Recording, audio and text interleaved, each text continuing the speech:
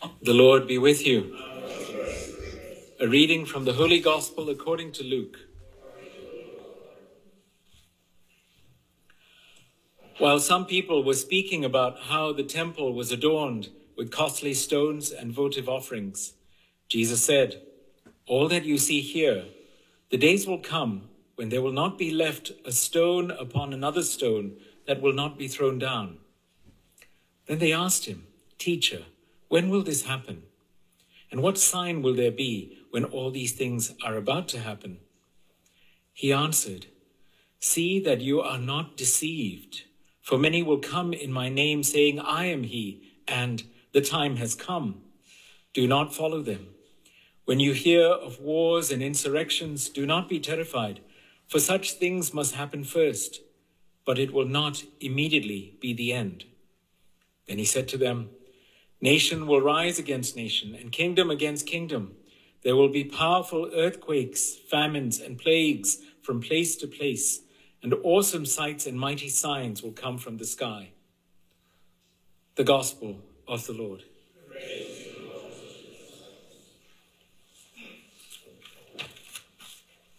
Remain faithful until death, and I will give you the crown of life. In the name of the Father, and of the Son, and of the Holy Spirit. Amen.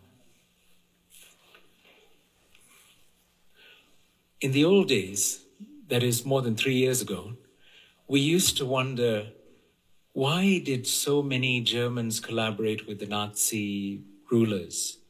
How come so many of them were happy to surrender their neighbors to the authorities? And we used to think maybe it's something about German society and culture, who knows? But the truth is, in the last 3 years, we realized that we are all like this. All of us are the same as the Germans during World War II. What happened? We saw people ringing the authorities to say, "Oh, I saw my neighbor. She went down to the end of her garden to speak to her grandchildren. She's breaking lockdown. Arrest her." We had so many collaborators. We had people fighting and saying, "If you haven't taken the vaccine, you're not welcome. You cannot come to Thanksgiving or Christmas." And they were willing to fight over such things. And now, of course, they found out that they are more likely to die for having taken the vaccine, more likely to die than those who didn't take it. But that's another matter. We found out we were so willing to be collaborators, to surrender to the state, to surrender our freedoms. When we talk about martyrdom, Saint Cecilia died as a martyr.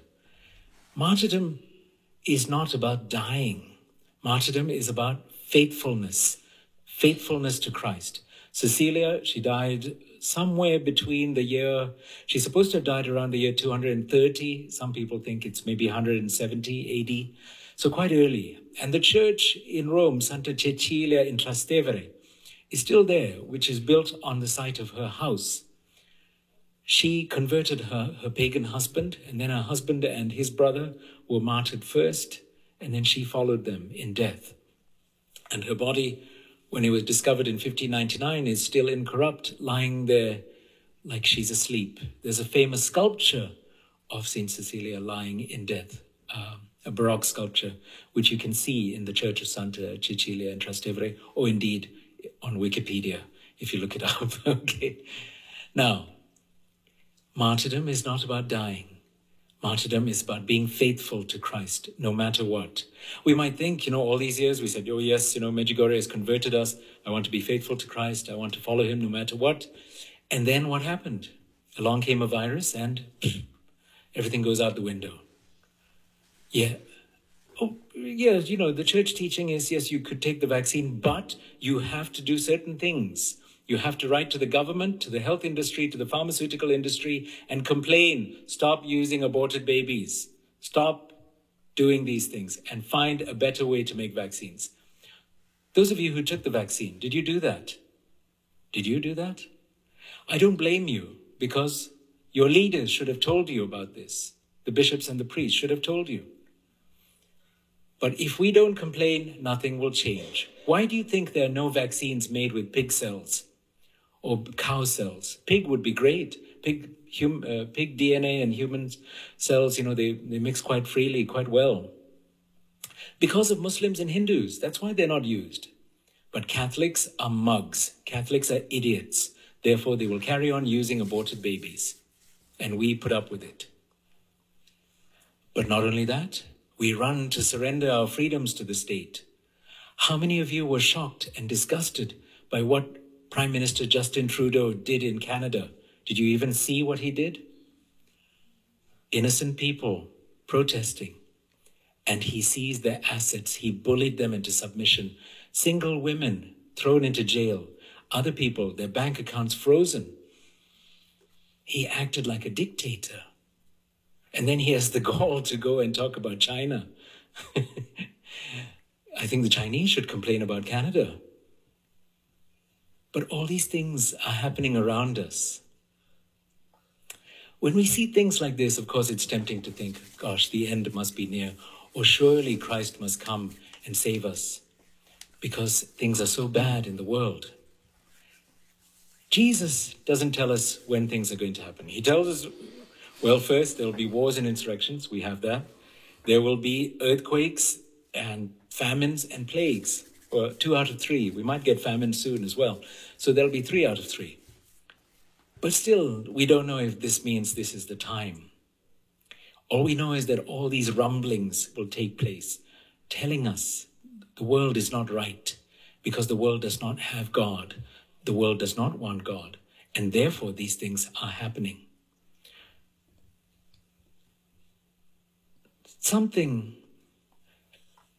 How shall I put this? The human soul knows things are not right, and it will manifest in different ways. For example, in this age, since the 1960s, when people have become more sexually permissive, there's a new expression. I was horrified to discover this. On these dating apps, people put sex positive. What that means is they have no morals about sex. They'll have sex with anyone and anything, and they don't care. But that's apparently positive. It's such a negative thing. And then they wonder why they're so miserable, why they have anxiety and are taking antidepressants. The human soul will manifest something when it knows everything else is wrong. So with promiscuity, it manifests in a desire to lynch pedophiles. Okay, because it knows there must be a line drawn somewhere. There must be a line drawn somewhere. With something like abortion, because so many Catholics put up with this or tolerate it or say, oh, I would never have one, but I can't stop other people. Well, really, why don't you go and say, I would never kill Jews, but I can't stop the Nazis? Why not? It's the same logic, isn't it? Stupid. Absolutely stupid. If Catholics are saying that, how dreadful the world must be. Now, what does that manifest as? I think an unhealthy, exaggerated care for animals. Okay? Because deep down we know something is not right with aborting babies, but we can't say that. So we obsess over animals and the environment. Oh, climate change. Oh, yes, climate change. Yeah, great. Climate has changed for thousands of years, tens of thousands of years, hundreds of thousands of years. Okay? But we make that into a god, that we must somehow bow down before this altar. Why? It's easy to beat your breast about climate change. Oh, I'm so guilty of this sin. Because then you can ignore your real sins, your own personal sins. Do not be blind to what is going on. Christ calls us to faithfulness. There is a problem with people who love Garabandal and Medjugorje and things like this, apparition sites. We know something is coming, and then we get impatient. When will our Lord intervene? When will the secrets happen? And then we can't live, because then we constantly have apocalypse on our brain, and that is not a way to live. Christ does not ask us to live like this, in this tension of constant expectation like this of when is it going to happen. He asks us for perseverance, to be calm. When we see all around us falling apart, to be calm, to look firmly at Christ himself. Do not put your faith in structures. Jesus tells us at the beginning, he says, he's looking at the temple and saying, you will not see one stone left upon another. In the same way, with the church, do not put your faith in structures, physical or metaphorical. Maybe in your parish, the church is strong and it looks after the local school and this and that and the other, and the hospital is funded by the church. Don't assume that these things will last. Don't. The state will seize them. The state will take the schools from you because they want to indoctrinate your children. The state will take away the hospitals because they want to perform abortions and also euthanize you when you are no longer of use to them. Don't be surprised. This will happen, of course. Okay, don't be naive. Don't look at St. Peter's and think, oh, it's such a beautiful church, at least the faith is there. The day will come when St. Peter's will be dust and ash completely, not one stone upon the other. But our faith is not built on these things.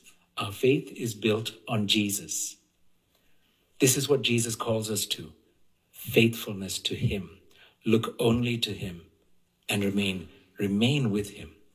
In the name of the Father, and of the Son, and of the Holy Spirit.